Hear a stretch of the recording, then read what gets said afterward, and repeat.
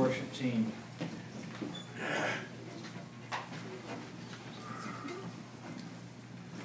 This morning we're going to talk about what it means to be a man and what it means to be a woman.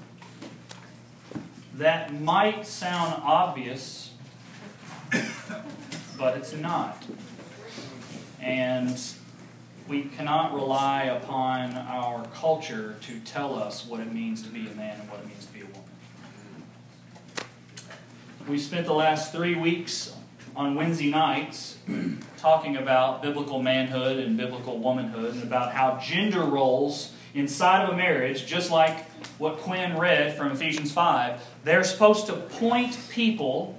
Marriage is designed by God to point us to the relationship between Jesus and the church.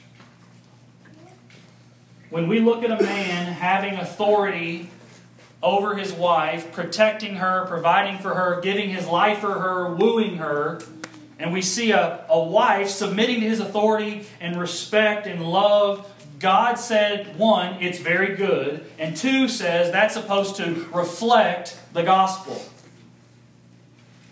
This is the sole reason, or at least the primary reason, God gave marriage to us. It wasn't just, hey, it'd kind of be a cool thing if I made marriage a thing. No. God gave marriage to us to mirror the good news of Jesus. We discover who we are as man and woman when we discover who God is in the gospel.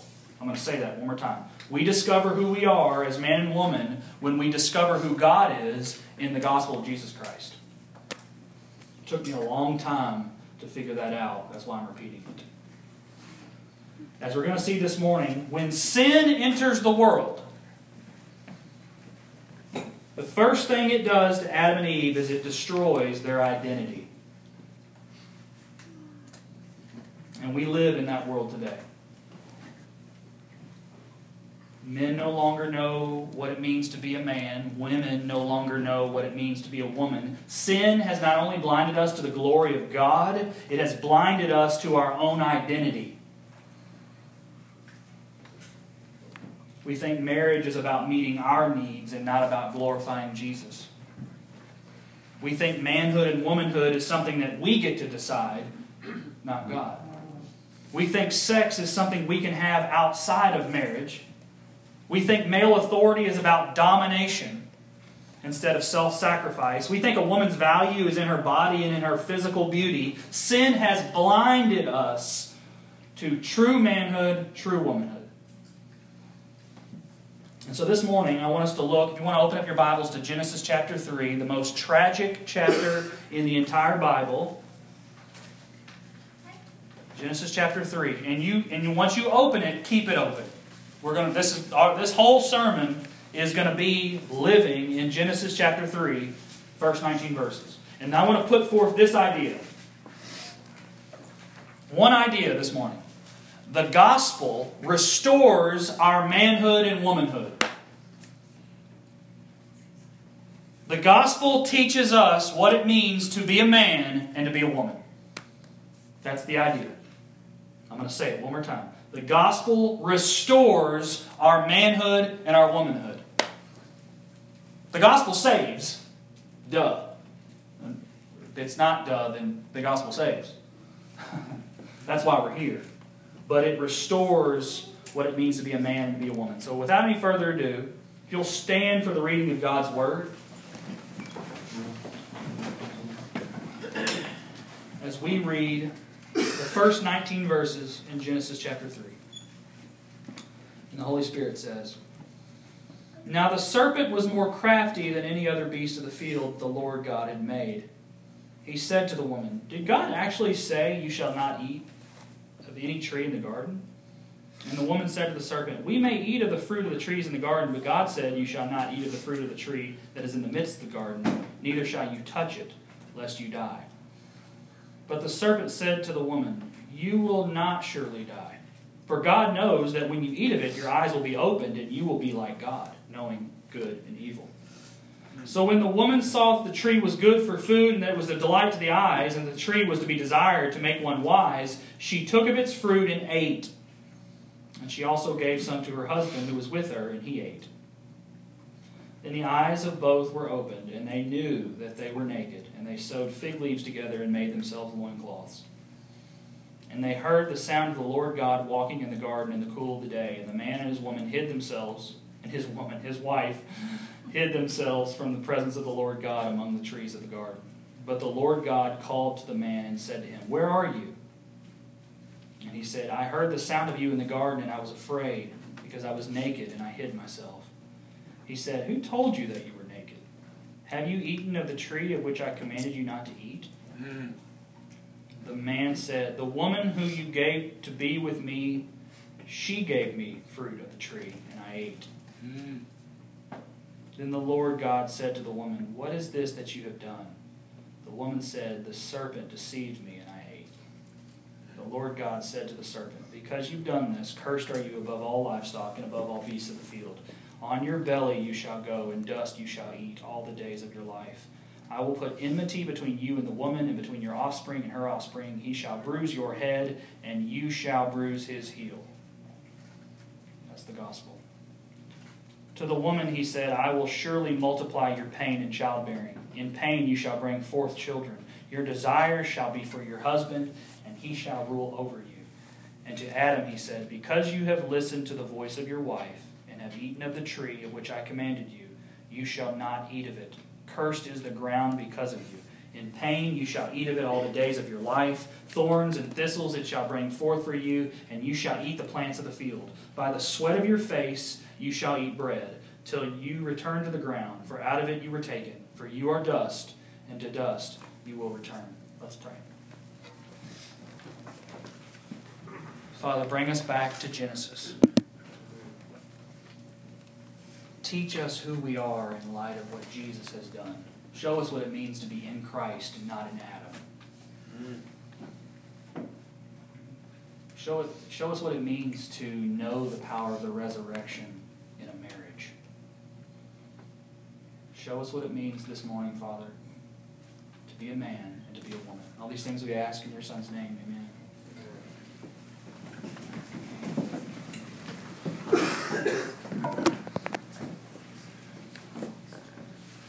So the serpent gets Eve to sin by getting her to question God's goodness and His truthfulness. Did God really say that? Oh, God's just saying that because He doesn't want your eyes to be open. At its core, sin is a rejection of the truthfulness and the goodness of God. Do you remember Romans 1 when Paul says, they exchanged the truth about God for a what? A lie. There you go, right here. Here's where it begins. The truth is that God is trustworthy and His ways are good. The lie is that you can't trust God because He's not good. We are still dealing with that very same lie today, in the midst of what many people call a sexual revolution. What do you mean you can't have sex before marriage? They just don't want you to have fun. Oh, God didn't say homosexuality wasn't a sin. Paul did. Jesus never said that. Does God really want you to be in a marriage where you're miserable? The sexual revolution we're experiencing today is built on the exact same satanic lie that says we cannot trust the God of the Bible. Thousands of years later, Satan is still peddling the same lie, trying to get us to doubt God's truthfulness and His goodness. Verse 5. For God knows that when you eat of it, your eyes will be opened, and you will be like God, knowing good and evil. So Satan entices Eve with the promise that she can be like God. Just a question here. You don't got to answer out loud, but I want you to think about this, and I'm going to answer, okay? I want you to think, because I don't know if a lot of you have ever been posed this question. What should have been Eve's response when she heard that? You can be like God. What should Eve have done? What should Eve have said to the serpent? Just think about that for a second. We know what happens. Hypothetically, what should have happened? Well, she should have said, I am like God. I'm created in His image, and I have dominion over you. That should have been her response. Now, you could be like God. No, let me educate you. I'm an image bearer, and you're not. But that's not what happened. Eve had everything she could have wanted, but it wasn't enough. Feminism, modern feminism, is still built on that same lie. It's not enough that you can be called a daughter of the king. It's not enough that you can be called a child of Sarah and have a husband who loves you and serves you, protects you. Feminism is built on the idea that there can be no authority over a woman if she is to be truly happy, and that is the very same lie Satan feeds Eve. Verse 6. So when the woman saw that the tree was good for food, and that it was a delight to the eyes, and that the tree was to be desired to make one wise, she took of its fruit and ate. And she also gave some to her husband who was with her, and he ate. This is the very first instance in human history of someone walking by sight and not by faith. It's a delight to the eyes, even though God has said it is forbidden. Eve sins first, then gets Adam to sin. Question. Here's another one for you. Don't answer out loud, unless you're Josh Jameson, who likes to do that sometimes. Just think about this, hypothetically, okay? What should have been Adam's response when he saw his wife talking to the serpent? Because, do you remember, when God finally comes, He doesn't come after Eve. Who's He come for? Adam. Where are you? Singular. So, hypothetically, what should have been Adam's response? If he's in charge, so to speak, if it's his job to protect his wife, to be the authority of that marriage, and this is a marriage, what should he have done? He should have said, "Sir, I don't know who you think you are, but that's my wife you're talking to." And that is not what God said. Adam should have protected his wife by reminding her that God is good and God can be trusted. And friends, that is still a husband's job today. He should have exercised his godly authority over his wife by protecting her with the promises of God. A man's job is not just to build a house and bring home a paycheck. It is to protect her with the Word of God. When my wife is discouraged as a mother, when your wife is discouraged as a mother, when your wife is attacked by Satan with lies about her identity as a woman, my job as a husband is to remind her of what God said about her. Which is that she is the daughter of a king. She is adopted into the family of God. And that Jesus loves her regardless of how she feels or what she's done. Men in this room, you are called to have a good gospel memory.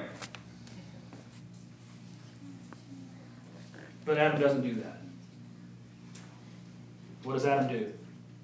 I don't know if anybody's ever thought of it like this, but there's actually a reversal of the created order once Adam sins. Once Eve sins.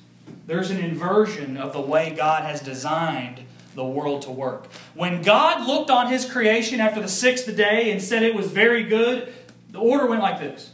Go ahead. God, man, woman, animal.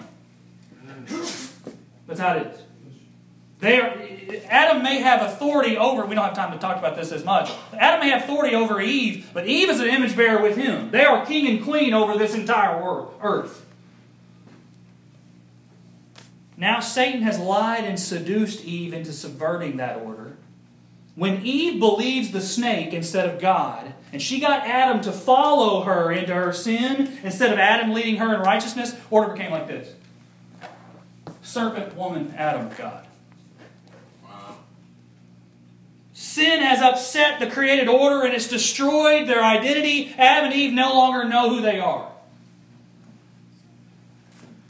Sin has made them something less than what they were created to be. Sin has now marred that divine image they were created in. Instead of prince and princess ruling over all that God has created on His behalf, they are now taking their cues from a snake and rebelling against the king.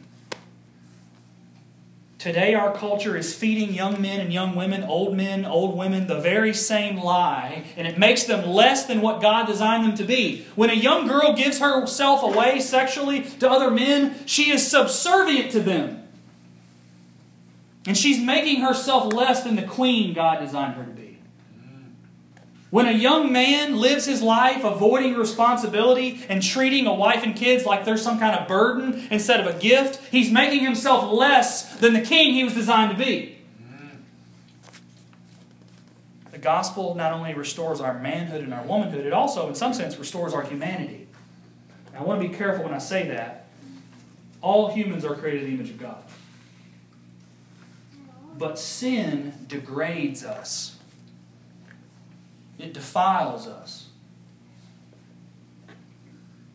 And the gospel shows us the glory of biblical manhood and womanhood. A redeemed sinner, think about this, a redeemed sinner is more human than they have ever been because they are now living in the way that God has designed. Let's read verses 7 and 8. Then the eyes of both were opened, and they knew that they were naked. And they sewed fig leaves together and made themselves loincloths. And they heard the sound of the Lord God walking in the garden in the cool of the day. And the man and his wife hid themselves from the presence of the Lord God among the trees of the garden. Aside from the fact that they're hiding from God, and that's just ridiculous. It's like my son. My son got going through a phase right now when he's embarrassed. He does this. That's what Adam's doing. That right here, right there. Like, Adam, I can see you behind that tree that I just made. This is the beginning of shame. That's what that is.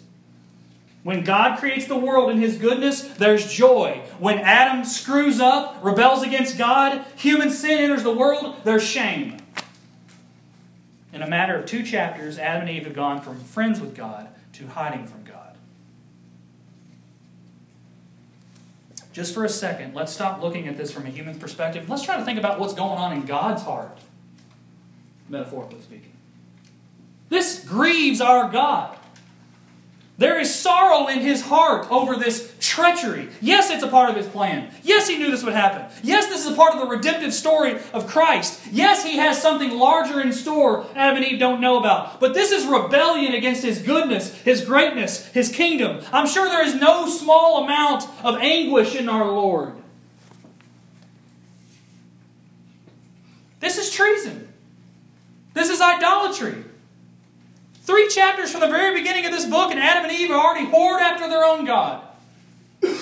This is the deep, deep depths of human sin and our lust for our own happiness, apart from God. This is the depths of the human sin that God has to deal with to restore our lives in paying for our own sin. From the beginning, God knew that it wasn't just about atoning for sin. It was about replacing their depraved human heart with a new one. And He had to indwell His own Spirit inside of them so that they would not turn away. We are sinful, y'all. We don't read this story like Adam and Eve are like 2 stick figures, kind of like you're distancing yourself. There is not 1 ounce of rebellion and treason in Adam that you didn't commit yourself. We sinned in Him. So in the face of this sin and this shame, God does something in Jesus that is remarkable. Romans 1, 16 through 17. This is what Paul says. For I am not ashamed of the gospel, for it is the power of God for salvation to everyone who believes, to the Jew first and also to the Greek. For in it the righteousness of God is revealed from faith for faith. As it is written, the righteous shall live by faith. Satan gives Eve the fruit and says, take and eat, you should be ashamed of yourself. God, in Christ, gives His own body and says, take and eat, now you don't have to be ashamed. The essence of the gospel is undoing the curse of sin, and Jesus accomplishes it with the very same line, take and eat. Now instead of Eve walking by sight, Paul says the righteous shall live by faith. And the depths of human sin are so deep. We are so depraved, y'all. We are so incapable of coming to God on our own. This is what he calls the gospel, the power of God for salvation. It took power to undo what these two just did. Verses 9 and 11. But the Lord God called to the man and said to him, "Where are you?" And he said, "I heard the sound of you in the garden. I was afraid because I was naked and I hid myself." He said, "Who told you that you were naked? Have you eaten of the tree of which I command you not to eat?" Adam's innocence is gone. Roman and Ruby, my two children, have no idea what homosexuality is yet. They're not two yet. If Roman were to go up to Jack Clay after this service and go up and hug him and say, "I love you," there would be nothing in their pure little hearts that would say that's gay.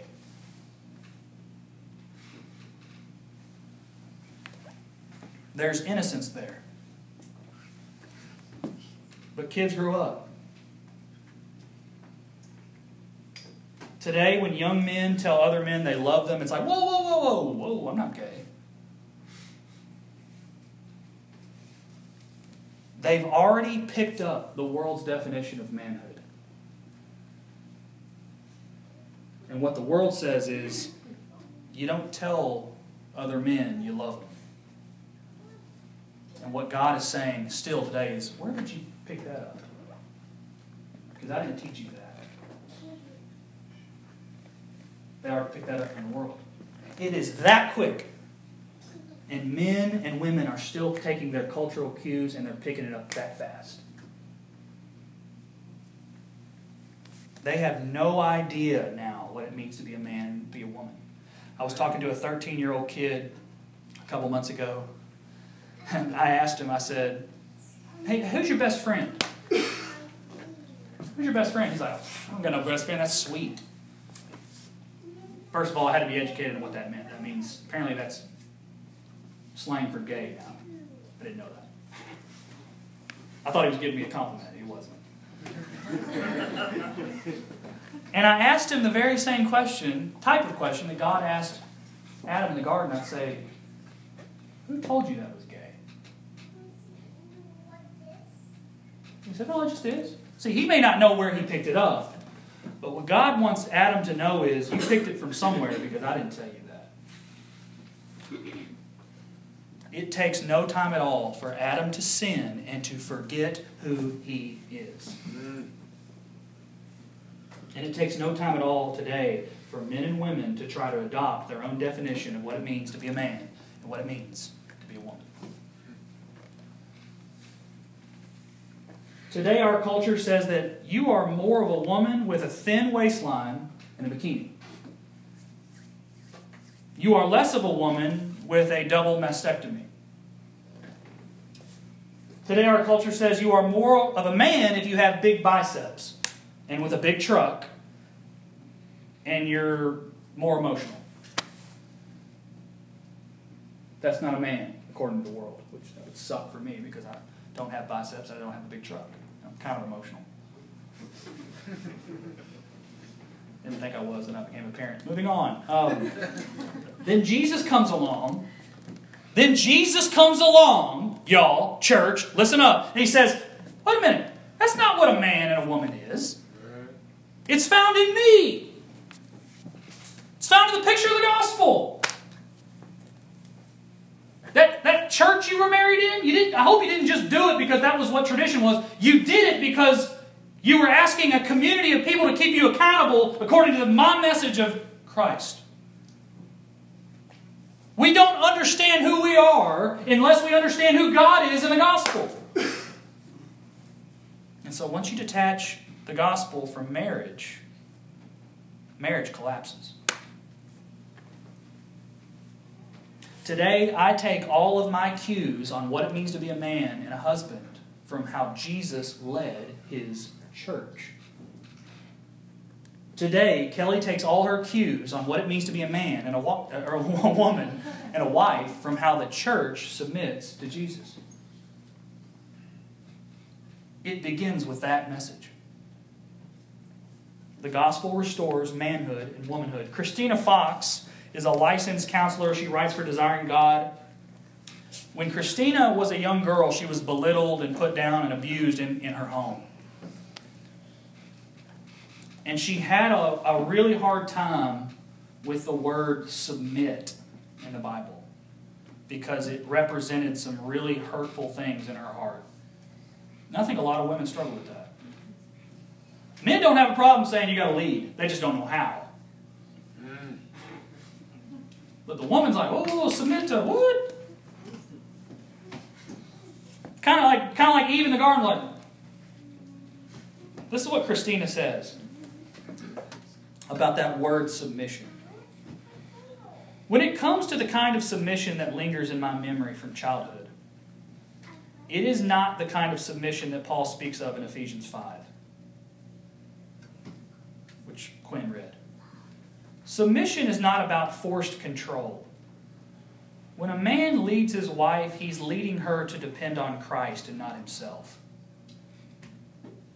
The kind of leadership a husband provides his wife is to encourage her in grace and prepare her to be a co-heir in the kingdom of God. How often we hear that? So that means I am unashamed today. Hear me. I'm recording it, so it's going to go online. Avi Todd is not ashamed to say that he has authority in the context of marriage over Kelly Todd. I'm not ashamed to say that. Because if God looked at it in the garden and said it is very good, it is good enough for me. But what I also need to understand is when I lead her, I'm not leading her so that Avi fulfills her. I'm leading her so that Christ satisfies her, not me. Biblical womanhood is characterized by godly respect and humility. Biblical manhood is characterized by self-sacrifice and love as he leads his life. But that's not what we see in verse 12. Back to Genesis 3. This is the dude's reaction. The woman who you gave to be with me. It's okay, just stop right there. Not only is he blaming his wife, he's blaming God. Hey, that woman you gave me. If it had been by myself, I wouldn't have done it because I'd have known him. Now, this is what he says. The woman you gave me to be with me, she gave me the fruit and I ate. Not one chapter ago, Adam woke up from a deep sleep, found that God had made a companion from his side, and he woke up and exclaimed, at last, bone of my bone, flesh of my flesh, and now one chapter he's hiding behind a tree and saying it's her fault.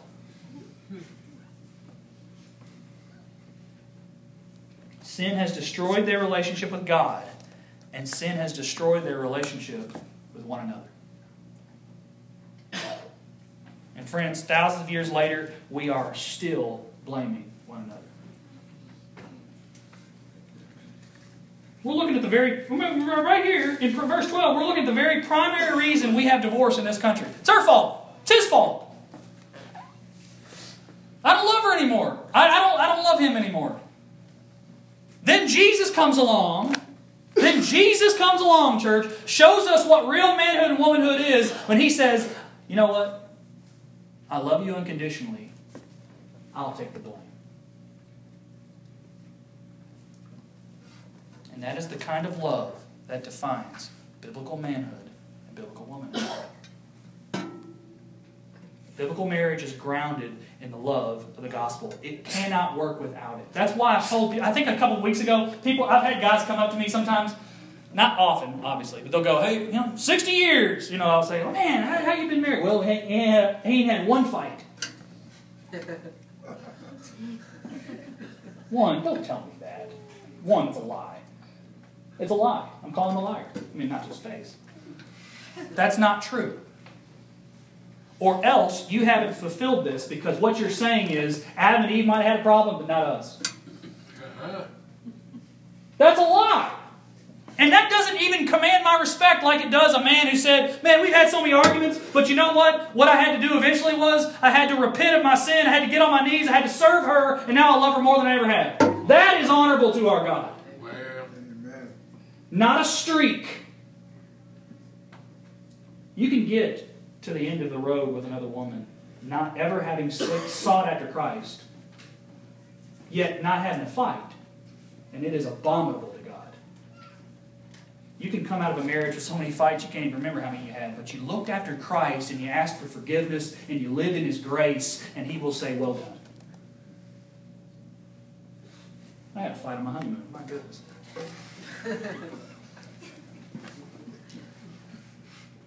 Verse 16. Before we start, verse 16. Before you read this verse, let me remind you. God doesn't curse Adam and Eve in the same way. God doesn't curse Adam and Eve in the same way. He curses them according to their identity as man and woman. Okay, here we go. Verse 16. To the woman, He said, I will surely multiply your pain in childbearing. In pain you shall bring forth children. Your desire shall be for your husband, and he shall rule over you. So part of a woman's identity is childbearing. We're going to talk about that. And now, because of Eve's sin, it ain't going to be pleasant, as many of our women know. When Kelly was battling infertility, it was hard and hurtful, mainly because childbearing is so close to a woman's identity. It was as if God were somehow, it would be like God took both of my arms and I couldn't work and provide. But through the gospel and our understanding of what God has done in Christ, adopting us into His kingdom, Kelly's womanhood was not hindered by her body, because guess what we did?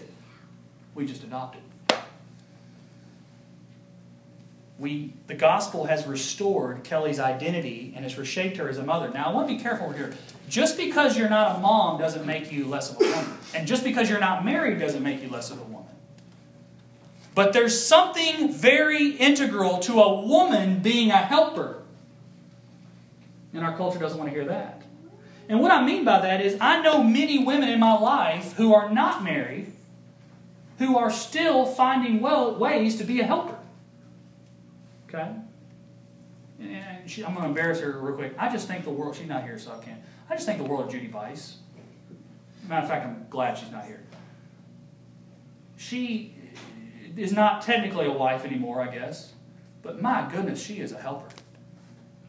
She doesn't need a man to determine her womanhood.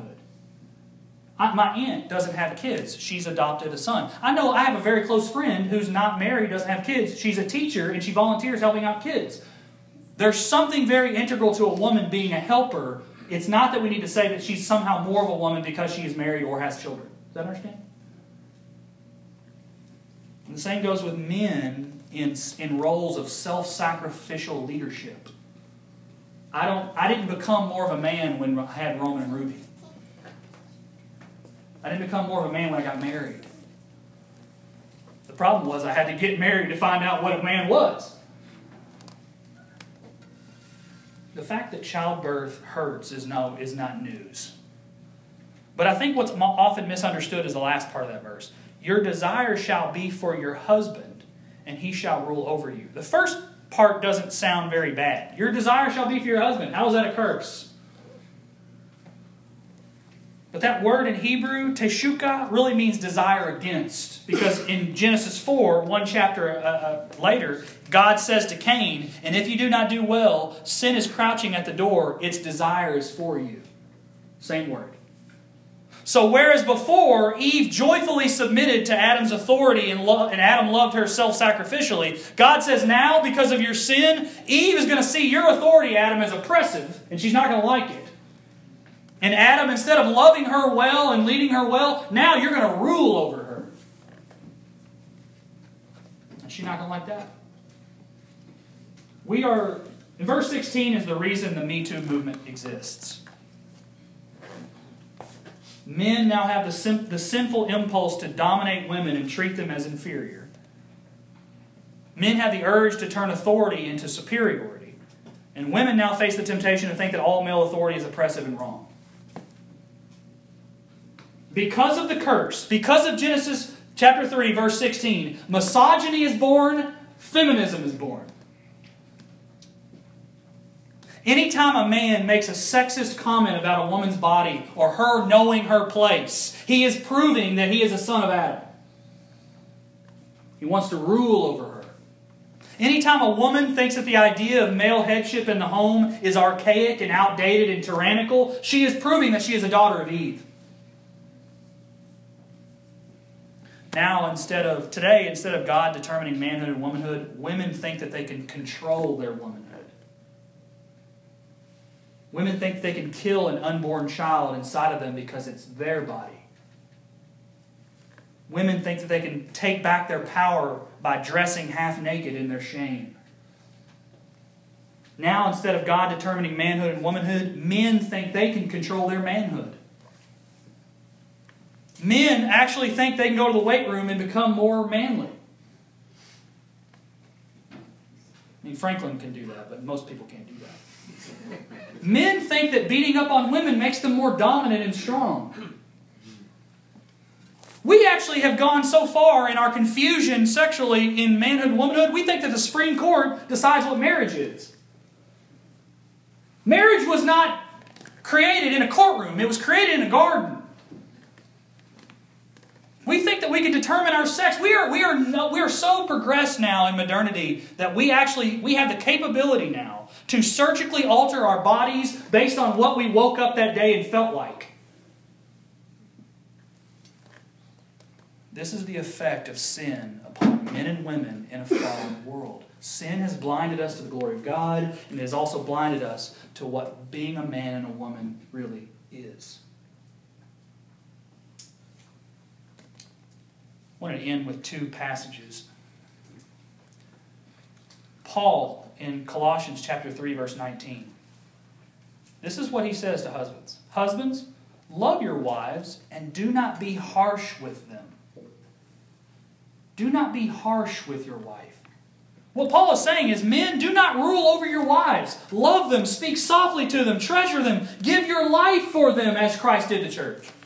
Now here's what Peter says to women in 1 Peter 3. Do not let your adorning be external, the braiding of hair and the putting on of gold jewelry or the clothing you wear, but let your adorning be the hidden person of the heart with the imperishable beauty of a gentle and quiet spirit, which in God's sight is very precious.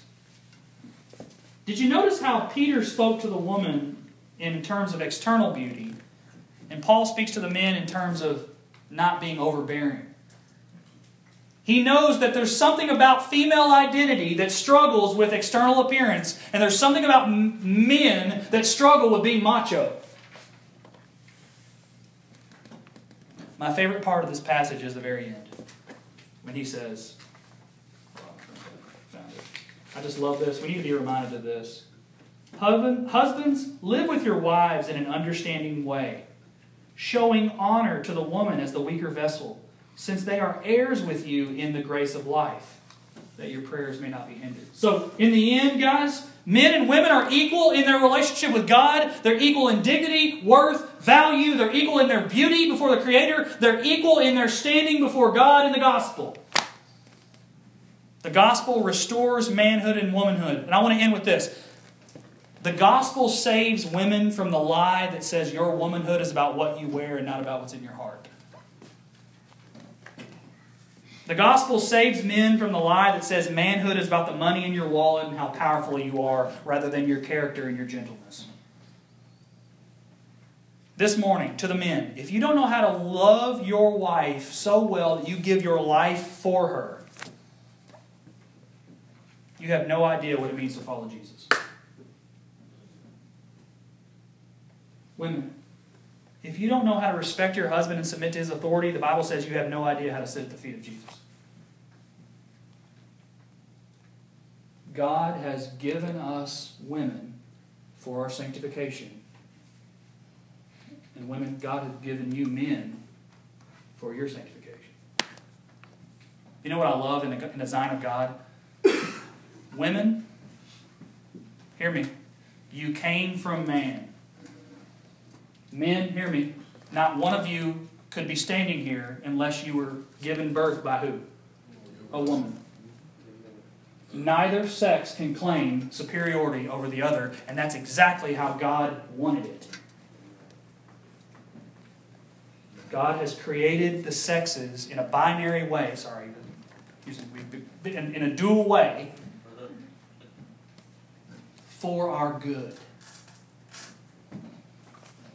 Manhood and womanhood are not found in what you wear, what you have, or what you do. We discover ourselves when we discover the gospel. And that's exactly why we're here this morning. Let's believe in that gospel. Let's pray. Father, as a man, I just want to say thank you for creating Eve. Father, thank you for creating men so that you can show us exactly what you did when you sent Jesus to be the head and the Redeemer and the Savior of the church. Father, I pray for the men at this church that they can look to Jesus and how He led, how He wooed His bride, how He gave His own life, how He served as a leader. I pray that our men can model that leadership. And Father, I pray that our women can look to the church's relationship to Jesus and how the church submits to His authority and respects Him and loves Him. I pray that the gospel will penetrate our marriages and show us what it means to be men and women of God. And all these things we ask in Your Son's name. Amen.